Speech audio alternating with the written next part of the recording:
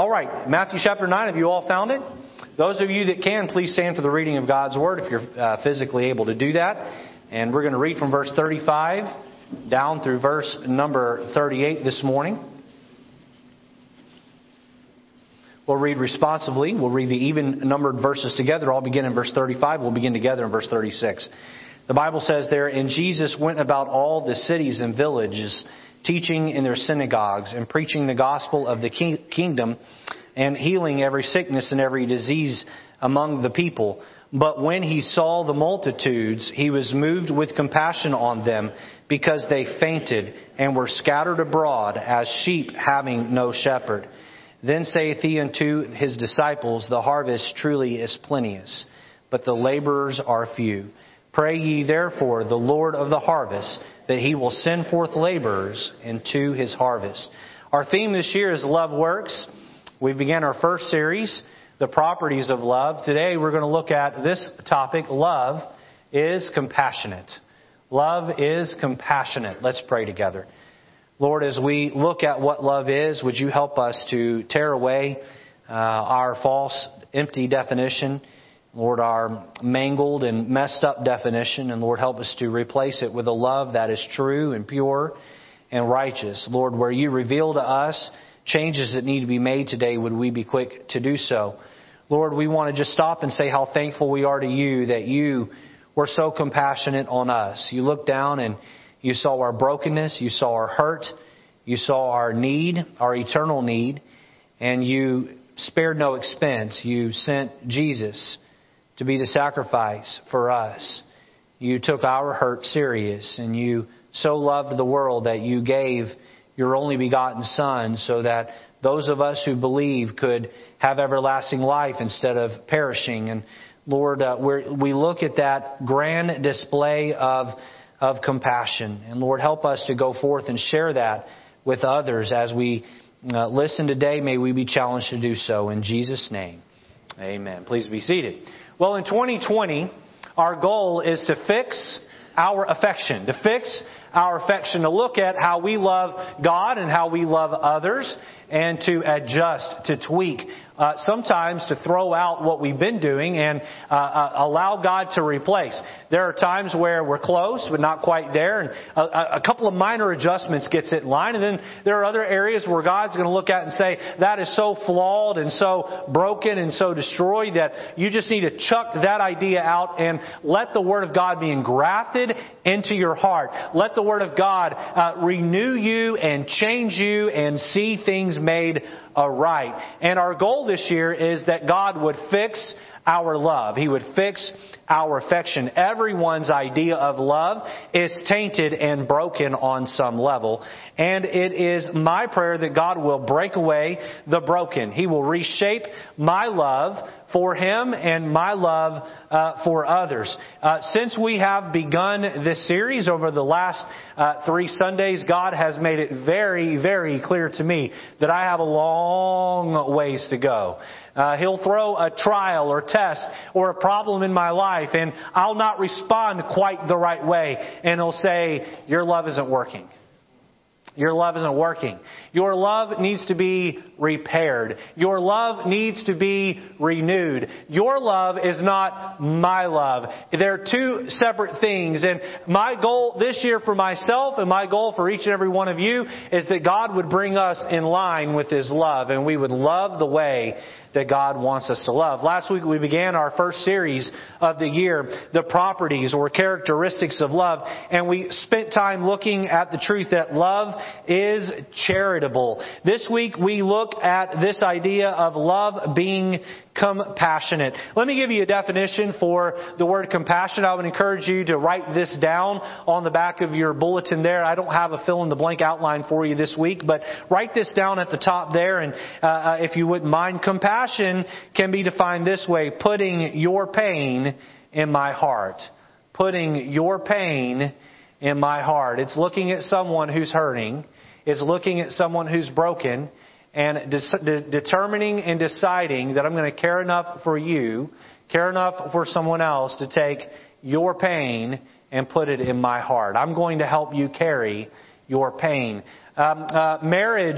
Marriages function on compassion. 1 Peter chapter 3 verse 8, the Bible says this, and again, this is a passage about marriage. It says, "Finally, be ye," that's a married couple, "all of one mind, having compassion one of another. Love as brethren.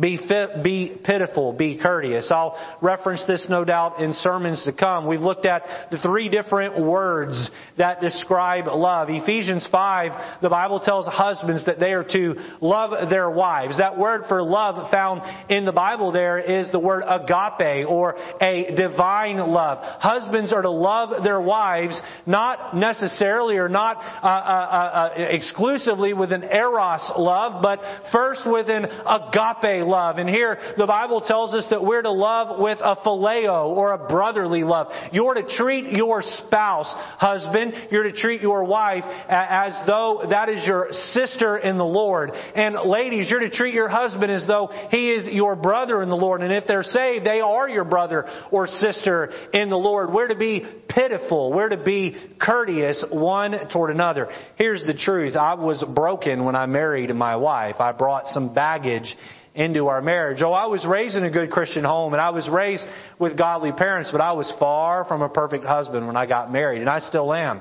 My wife brought baggage into the marriage when we got married, and then the reason is the same reason for me. My parents are sinners. Her parents were sinners. I am a sinner. She is a sinner, and we're 2 imperfect people trying to put up with each other, and the only way that a marriage is going to last in the long haul is if both parties will be compassionate one toward the other. We must look at their brokenness, and we must put their hurt in our heart. Not only do marriages function on compassion, church ministries function on compassion. Galatians was written to the church of Galatia. Listen to what Galatians 6, 1 and 2 says. It says, "Brethren, if a man be overtaken in a fault, ye which are spiritual, restore such an one in the spirit of meekness, considering thyself, lest thou also be tempted." Listen to verse 2.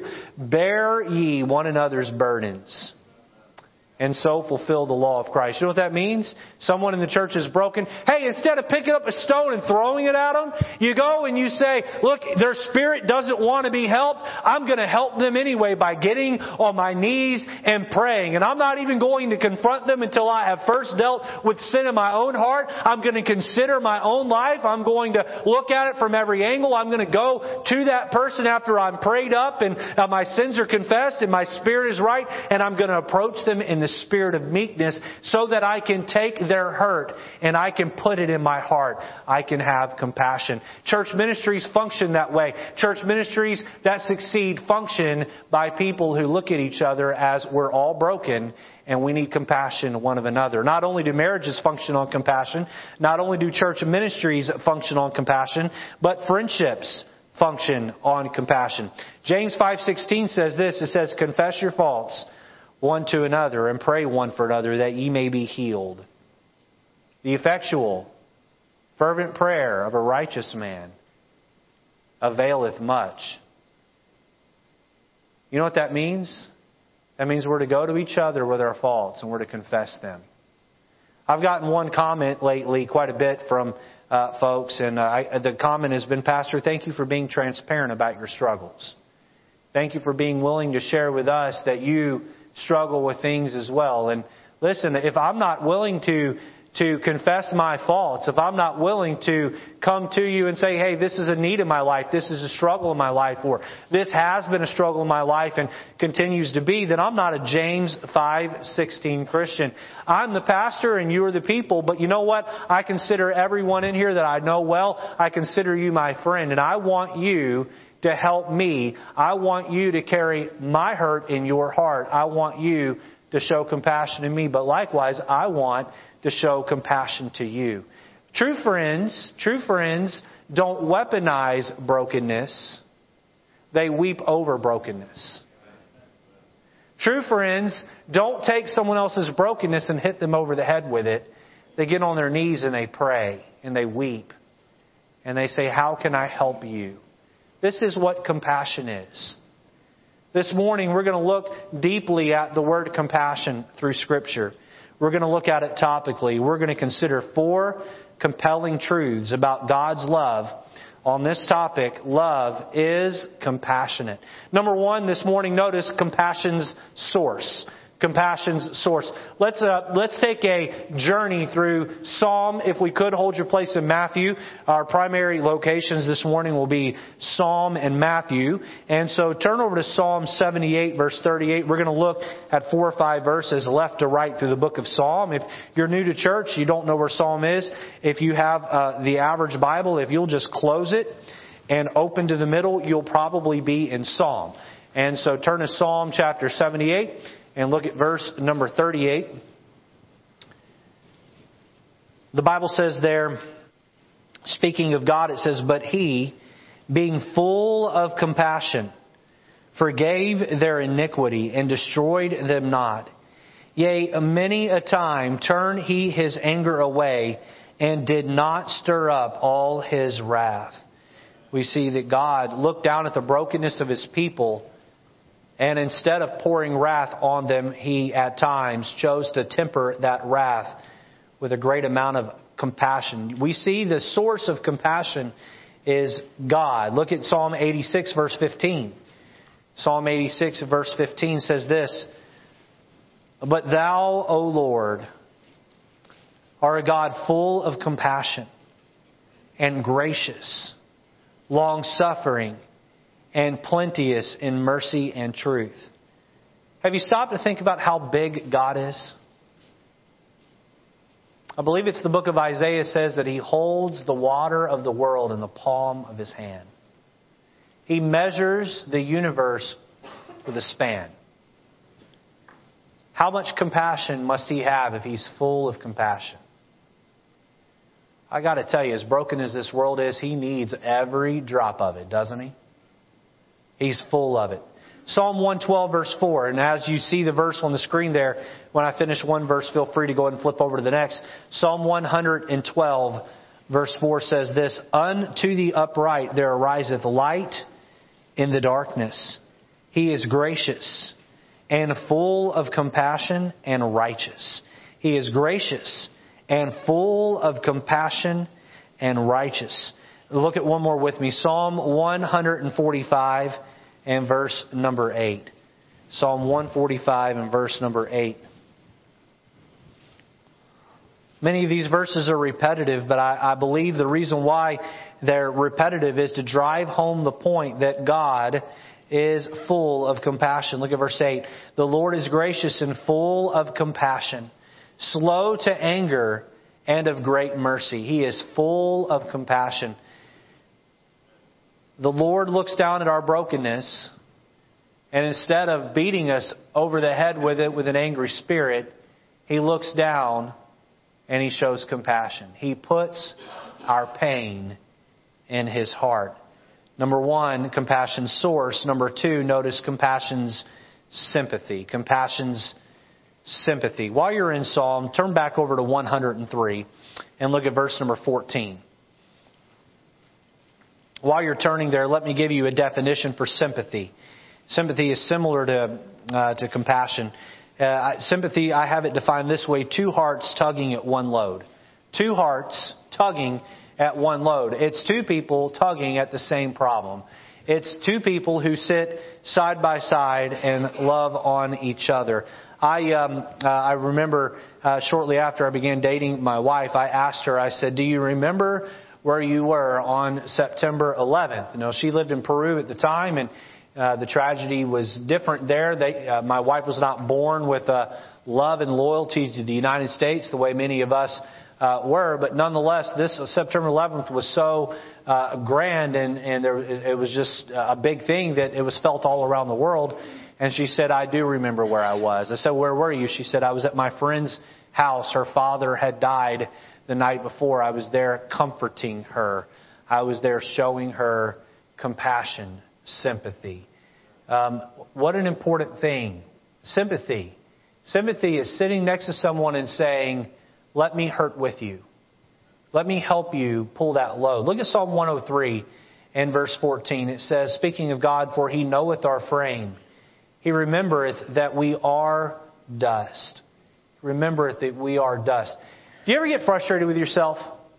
Do you ever think, I can't ever seem to get around this struggle? I can't seem to get past this sin. And I've been battling this sin for years, you might say sometimes. And it's nonstop. It hits me over the head. And I fail and I fail. And you get put up with yourself. You get frustrated with yourself. And then you may even say something along these lines. God, how do you put up with me?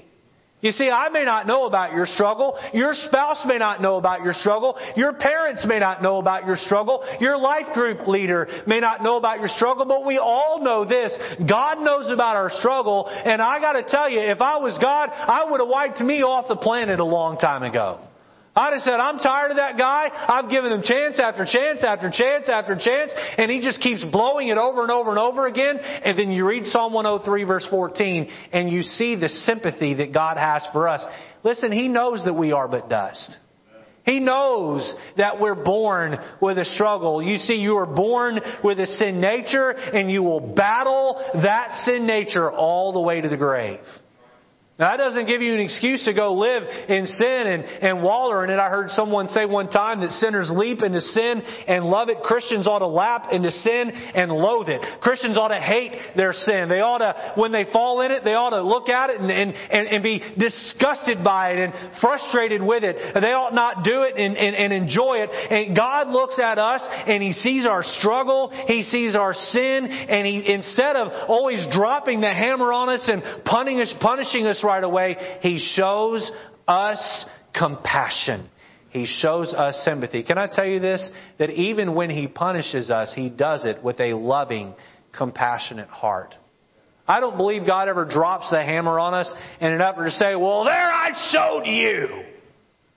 The Bible says, for whom the Lord loveth, He chasteneth. Even as a father, the son in whom He delighteth. Even His chastening is done out of compassion and love.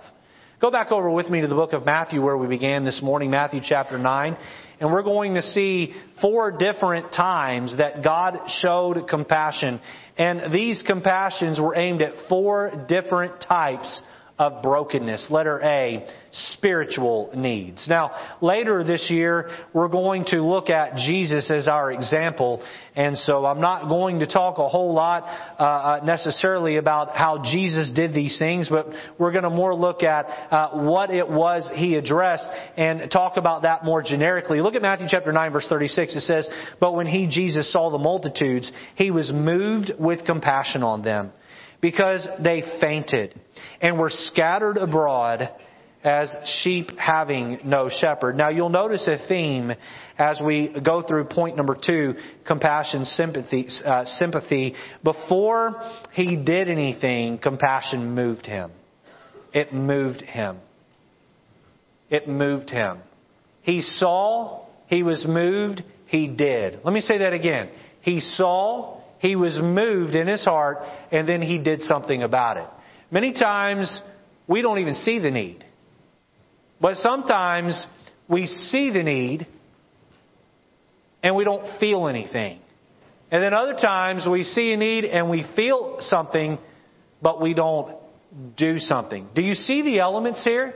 You must see, you must feel, you must do. You must see, you must feel, you must do. That is compassion. That is sympathy. Now, what was Jesus doing here? Jesus, I believe, was standing right on the outskirts of Jerusalem. He loved to get away outside of the city to quiet places and pray.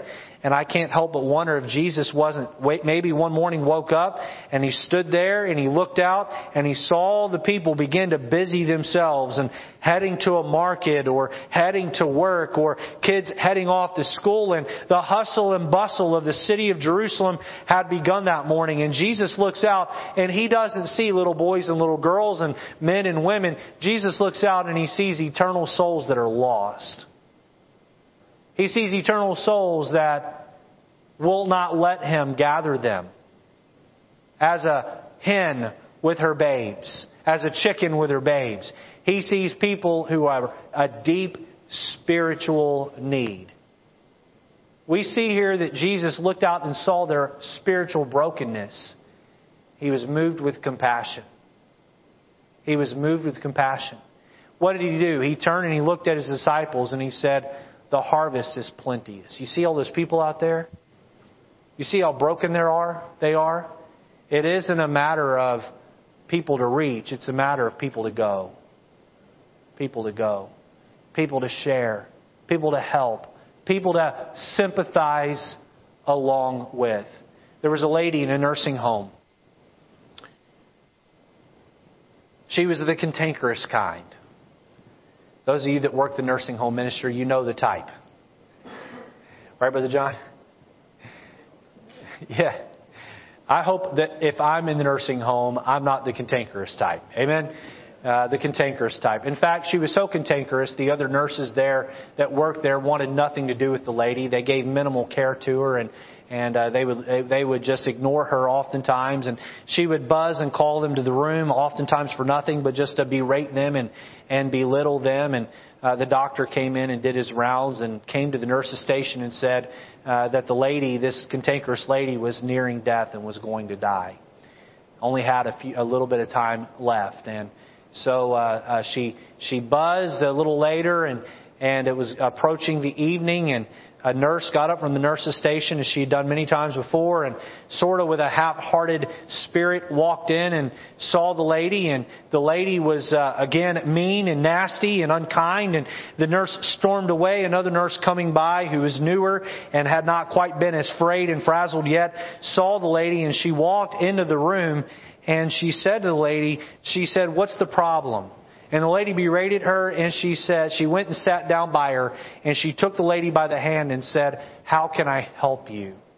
This lady had never had a nurse, and at least in a long time, have someone actually push past the meanness and sit down next to her and care for her. And that lady, that cantankerous woman, looked at her nurse and she said, "I know that I'm about to die, and I'm scared of death, and I don't know what to do." That young nurse sat there and remembered that as a little girl, her mother had died at a young age, and she didn't have a mom to come in the middle of the night and calm her during her nightmares and calm her during her struggles. And she would lay in bed at night, oftentimes as a little girl, scared and frantic and afraid, without a mom to run her fingers through her hair. And she looked at the lady and she said, "Would you like me to stay with you? Would you like me to help you?" And the lady began to weep, and she said, "Would you please?" And she pulled back the covers, and she slipped under the covers with that lady, and she held her old, frail, broken, dying body in her arms, and she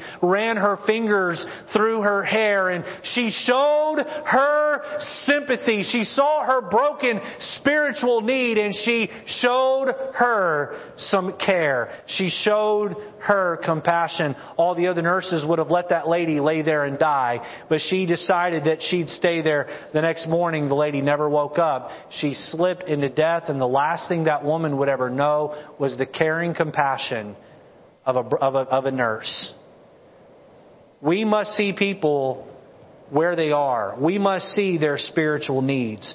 Unfortunately, people mistreat us, people wrong us, people take advantage of us, people cheat us, people steal from us, people wrong us. And instead of looking at their brokenness and saying, "How can I come along and help?" we put up our defenses, we put up our guard, and we don't want to help their spiritual need. Jesus saw the brokenness, and He began to weep over their need, and He was moved with compassion. He put their hurt in His heart. Letter B, notice health needs.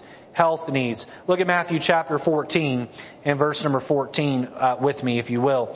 We'll look at two examples of this. Matthew 14:14, the Bible says, "And Jesus went forth and saw," notice the seeing, "a great multitude, and was moved with compassion toward them." He saw, He was moved, and look here, and He healed their sick. He healed their sick. Turn over to Matthew chapter 20, verse 34. John would tell us at the end of his book that, listen, if we wrote down all of the acts of Jesus that He ever did, the world would not be able to contain the books. And we look at a verse like Matthew 14:14, and we see that He just, plural, healed their sick. There were multitudes of people that He healed. I wonder if Jesus would heal the individuals. I don't know this, but I wonder if Jesus would heal the individuals. And as the sun was going down and time to go home, all of the people waiting in line to see Jesus, He would look down the line and see faith and say, "All of you be healed." And dozens, if not hundreds of people at a time, Jesus would heal. Look at Matthew chapter 20, verse 34. So Jesus had compassion on them and touched their eyes, and immediately their eyes received sight, and they followed Him. He saw those who were blind. He was moved with compassion. He touched their eyes. He gave them sight. A little girl was trying to help take care of her mother. Her mother had a nasty cold and was put to bed, and so she did everything she could to help her mom feel better. And so she got her comfortably in bed, and she slipped into the kitchen. A little while later, she came back into Mom's room with a hot cup of tea. And this little girl's only 6 years old, and the mom's impressed that this 6-year-old girl was able to make a cup of tea. She looks at it, she smells it. Sure enough, it's tea, and she looks at the little girl and says, "I am impressed. How did you pull that off?" She said, "Well, Mom, I watch you, and when Dad's sick, you make him a cup of tea, and I watched how you did it, and I just copied the same thing." She said, "Mom, I got a pot of water boiling on the stove, and I got some tea leaves down in the water, and I got it all set, and then it was time to strain it, and Mom, I couldn't find the strainer, and so I found the next best thing. I found a fly swatter." And the woman spits out the coffee, and she says, "Oh, Mom, but don't worry." She said, "I know you just bought a new fly swatter, and I didn't want to mess that one up, so I used the old one instead." Sometimes we can do more hurting than helping, can we not? But we need to make sure that we see people's health needs. Why is it that we have a hospital ministry at our church? Oh, there's 365 days in a year, probably 100 of them. I'm walking into one of the 4 major hospitals around here, St. Vincent's or Bridgeport or Griffin or Yale, New Haven, and I'm standing next to someone's bedside, and I'm holding a hand. I'm praying over someone who is going through a hardship in their life. The fact is that sin has broken us all, and one day we're all going to die, and we all face times of sickness, and we all, during those times, need someone to come along our side and show us a tremendous deal of compassion. You know, the truth is we're moving so fast through life sometimes we can't even stop to send a text, make a call, check up on someone. How about the shut-ins of our church? 5, 6, 7 people in our church who, boy, they poured themselves into making this place go and grow. I went back and watched the 30-year anniversary video this past week and saw the one that was showed here in church. Very well put together. And I saw Miss Audrey Newcomb interviewed in there, and she was part of the building committee that helped make the renovating happen, and then this building get built. And Miss Zany Peck, Alan Zany Peck, were in that video. These people aren't around our church much anymore. Miss Audrey comes from time to time, and we see her, but she can't see or hear much. And if we're not careful, that we just move on past and we forget about them, and no big deal. And they're home and preparing to go on to glory. No, they are hurting, and their bodies are breaking down, and they need us to show them great compassion, great care, great sympathy. Letter C, notice material needs. Material needs. Turn over to Matthew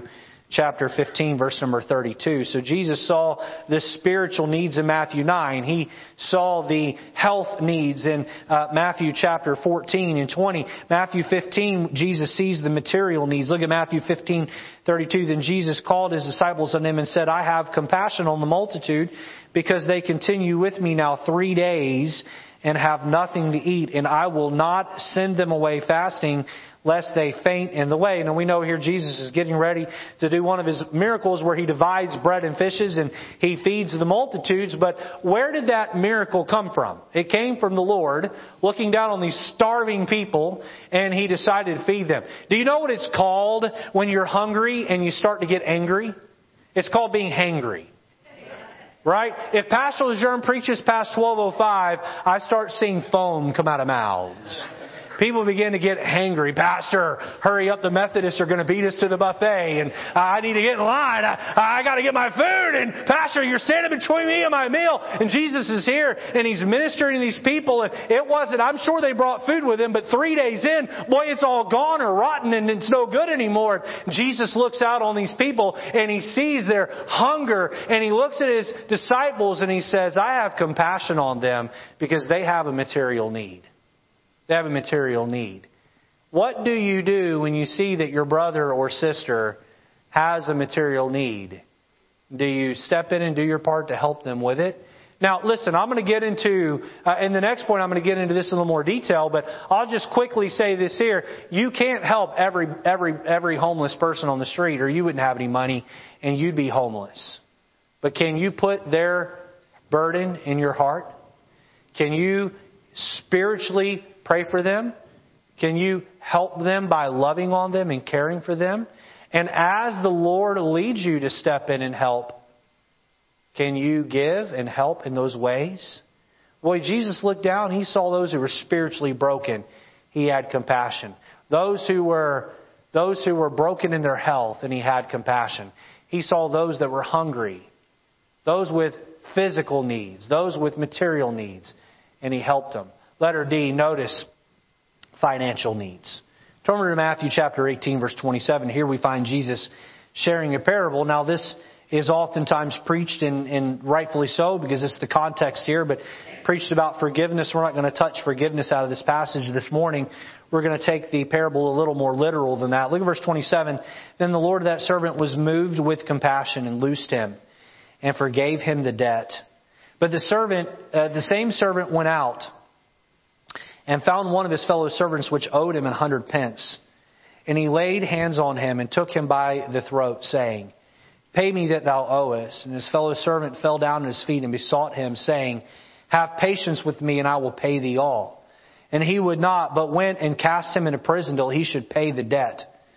So when the fellow servants saw that was done, they were very sorry, and came and told unto the Lord all that was done. Then his Lord, after that he had called him, said unto him, O thou wicked servant, I forgave thee all that debt, because thou desiredest me. Shouldest not thou also have compassion on thy fellow servant, even as I had pity on thee? And the Lord was wroth, and delivered him to the tormentors, till he should pay all that was due unto him. So we see here a man that owed, if you calculate out the amount he owed, it was in the millions or billions of even dollars that he owed this great king. And this king called him in and said, all right, it's the day of reckoning, pay up. And the man didn't have the money. He fell on his knees and said, give me more time and I'll pay you. And the king looked down with compassion and he said, this man's never going to have the money. He's never going to be able to pay. And he said, you know what? I'm moved with compassion. I'm just going to release you and let you go. This man leaves, and no doubt he's excited and rejoicing on his way home. He sees a guy across the street that owed him what was equivalent to $100. He charges across the street. He grabs the guy by the collar. He says, pay me what thou owest. And the man says, same thing. Give me a little more time and I'll pay you. Except he had no compassion. He took him and he threw him into prison. And those servants of the king saw this happen, and they go back to the king and said, the one who you showed compassion to, he's not showing compassion. And the king called him back in and said, I have now unreleased you from the debt. You now owe the whole thing. And he delivers them up to the tormentors. Christian, can I just say this to you all? A couple of points here. Number one, we have all been forgiven of so much.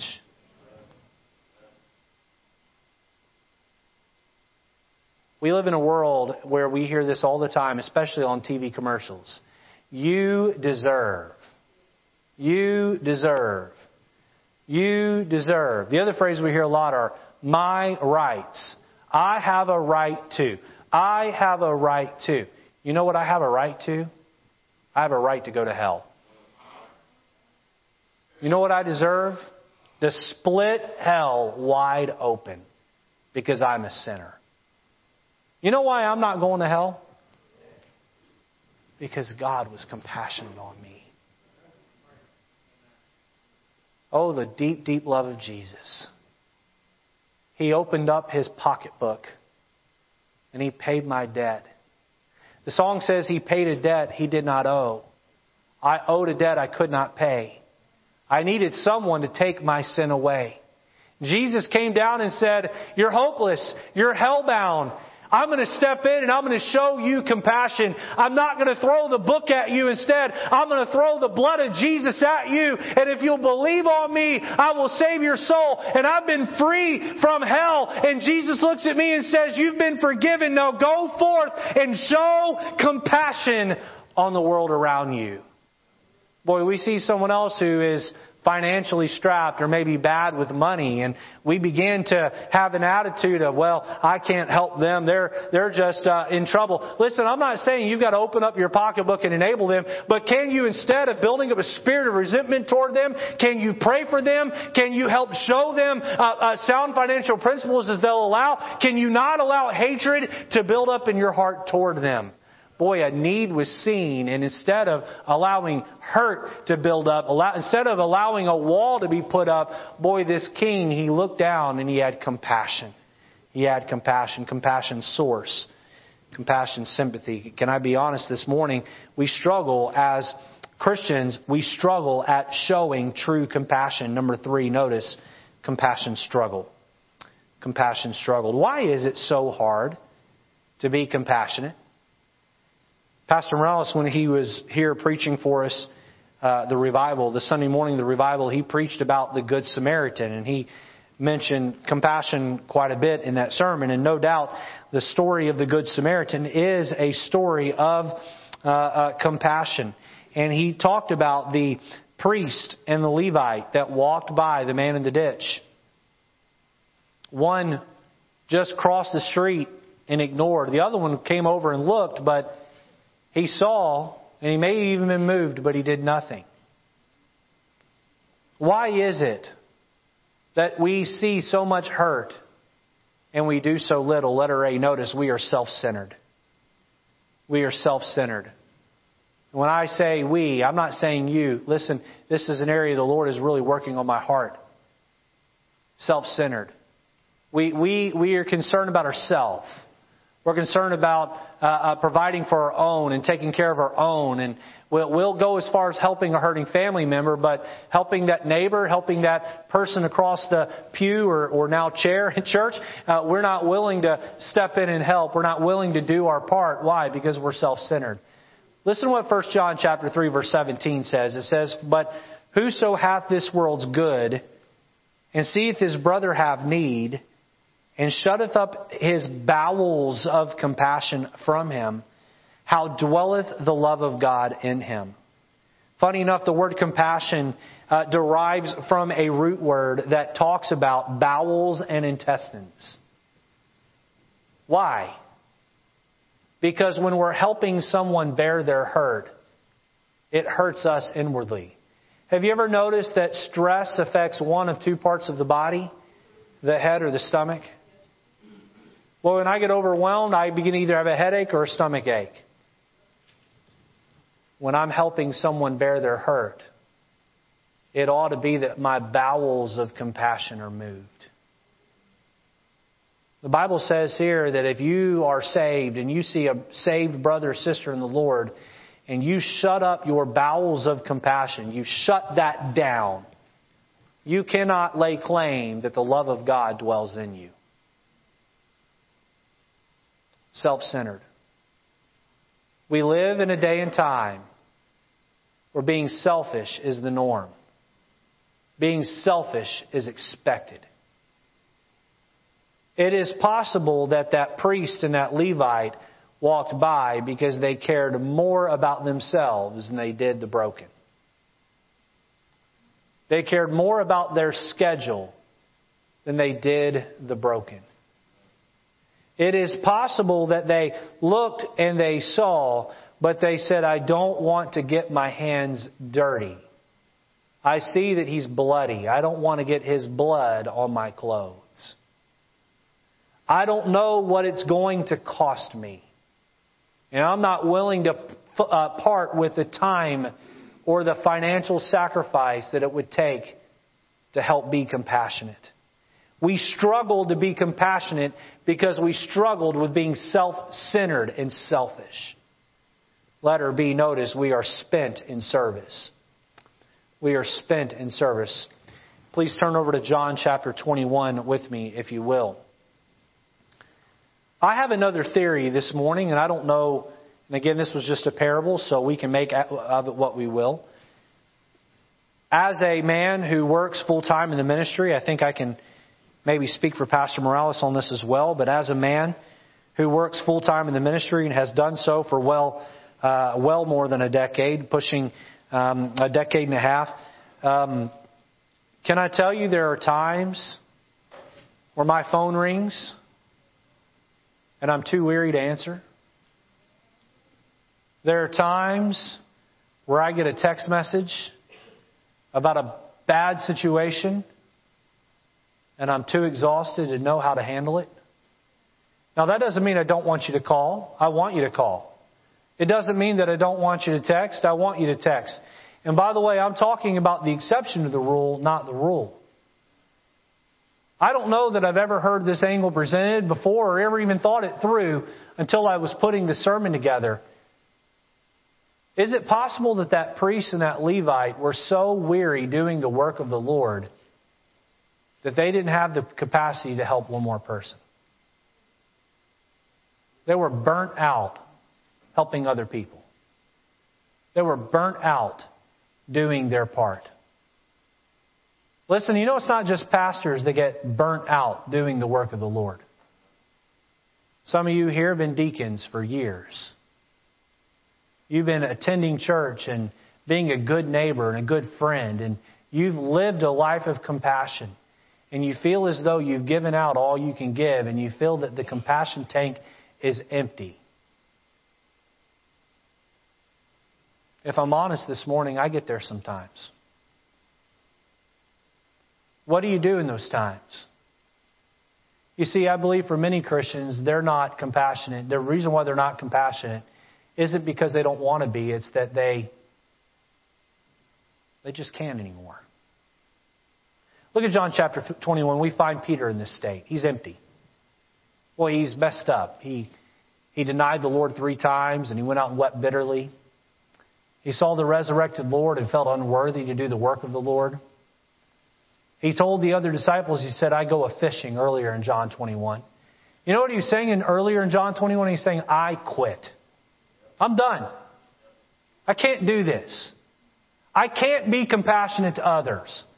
I'm too broken to help other people with their brokenness.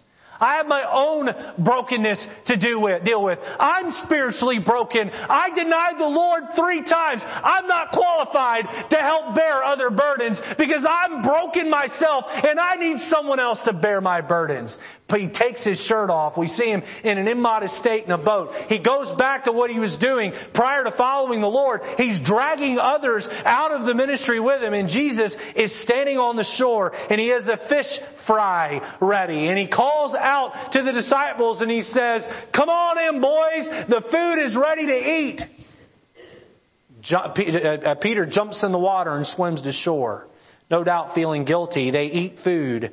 And as the fish is still between their teeth, before they're even done with dinner, Jesus pulls a discouraged Peter to the side, a Peter who is spent in service for the Lord. Look at verse 15. So when they had dined, Jesus saith to Simon Peter, Simon, son of Jonas, lovest thou me more than these? Speaking about the fish, probably.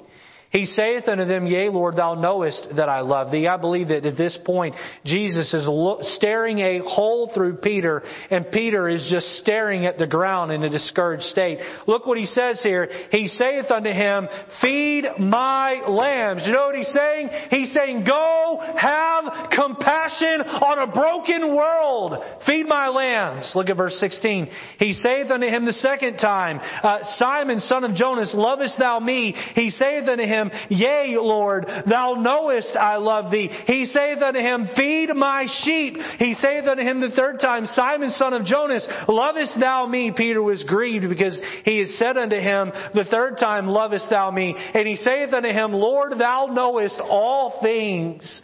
Thou knowest that I love thee. Jesus saith unto him, Feed my sheep. He said, hey, pick yourself up off the schneid and go get back to work.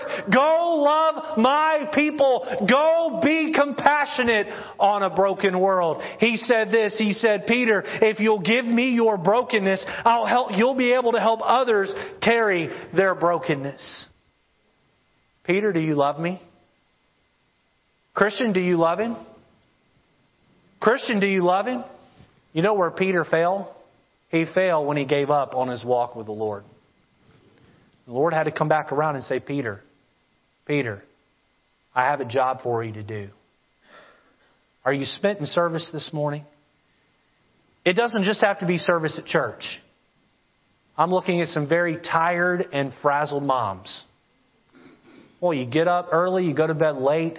Some of you work a second job and you come home and you have to cook dinner and help kids with homework and get them tucked into bed. And some of you here, that's not your burden. You carry the hurt of an adult child who's wayward, and all of your compassion is used up on that. And you say, I don't have the capacity to help anyone else that's hurt.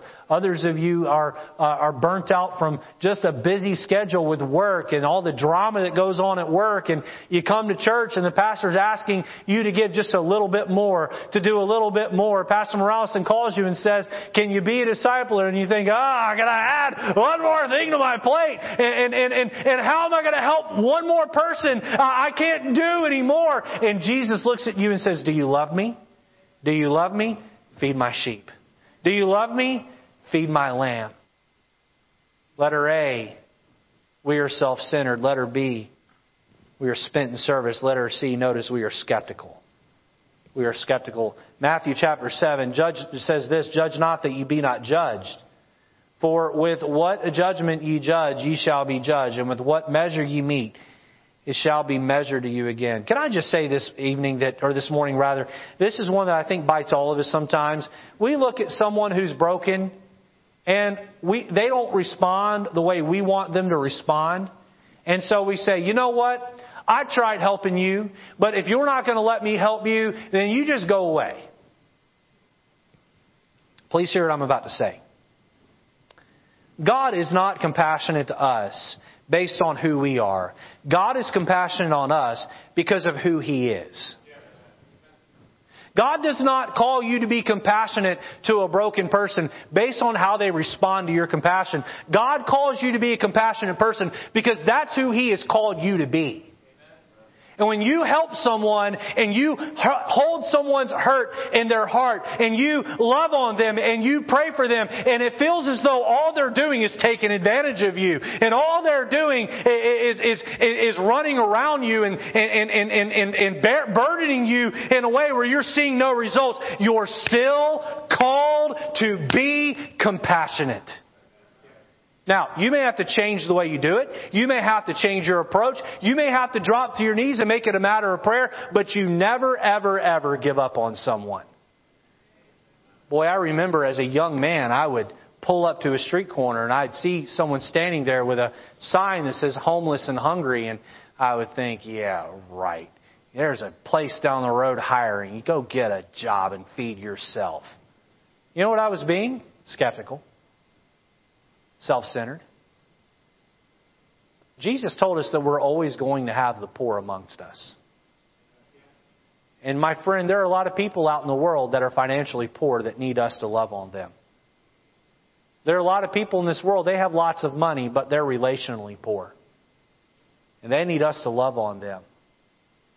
Let me just ask a question this morning. How many of you are carrying your own personal hurt?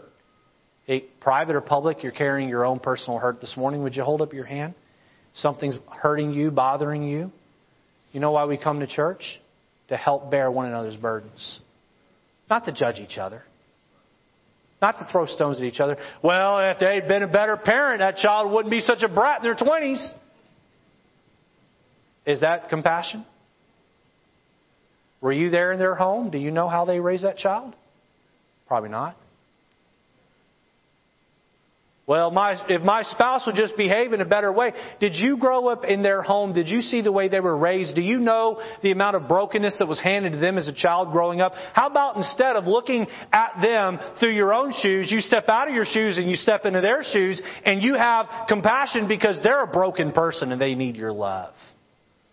Boy, the world needs more compassion and sympathy, not more judgmental Christians that throw stones. Compassion struggle. Hey, let's just be honest this morning. It's a struggle to be compassionate, isn't it? Because our sin nature battles that. Boy, God calls us to be compassionate. Number 4, and lastly, notice, compassion's success. Compassion's success. Turn over with me to Jude. Jude only has one chapter. Turn over to Jude and look at verse number 22. I finished with this. Jude, verse 22.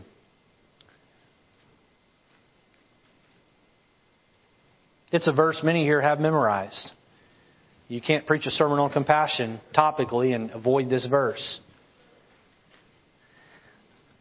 The Bible says, and if some have compassion, making a difference. Making a difference. Sometimes those differences that are made are small and subtle.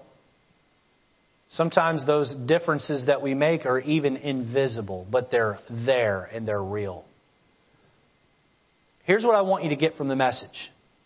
You're not to be compassionate to others based on how they respond to your compassion.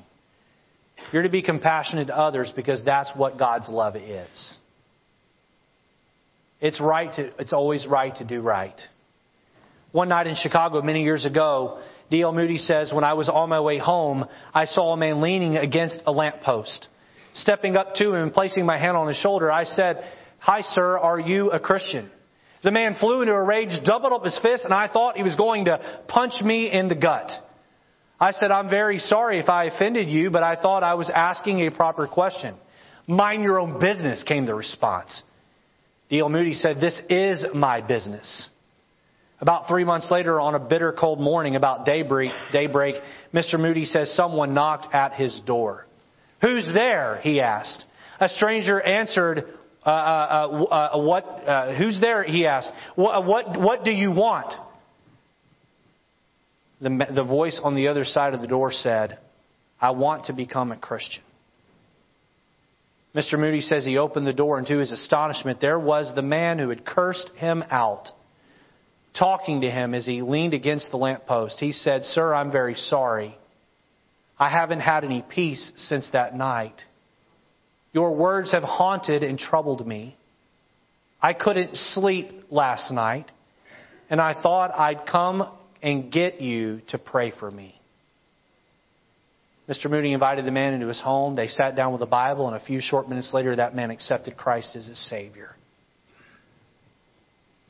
"What can I do for him?" the man then asked. That man taught in the Sunday school program in Mr. Moody's church in Chicago until the war broke out, when he enlisted and was one of the first to be gunned down and killed. But not before he had given a ringing testimony for God. Why?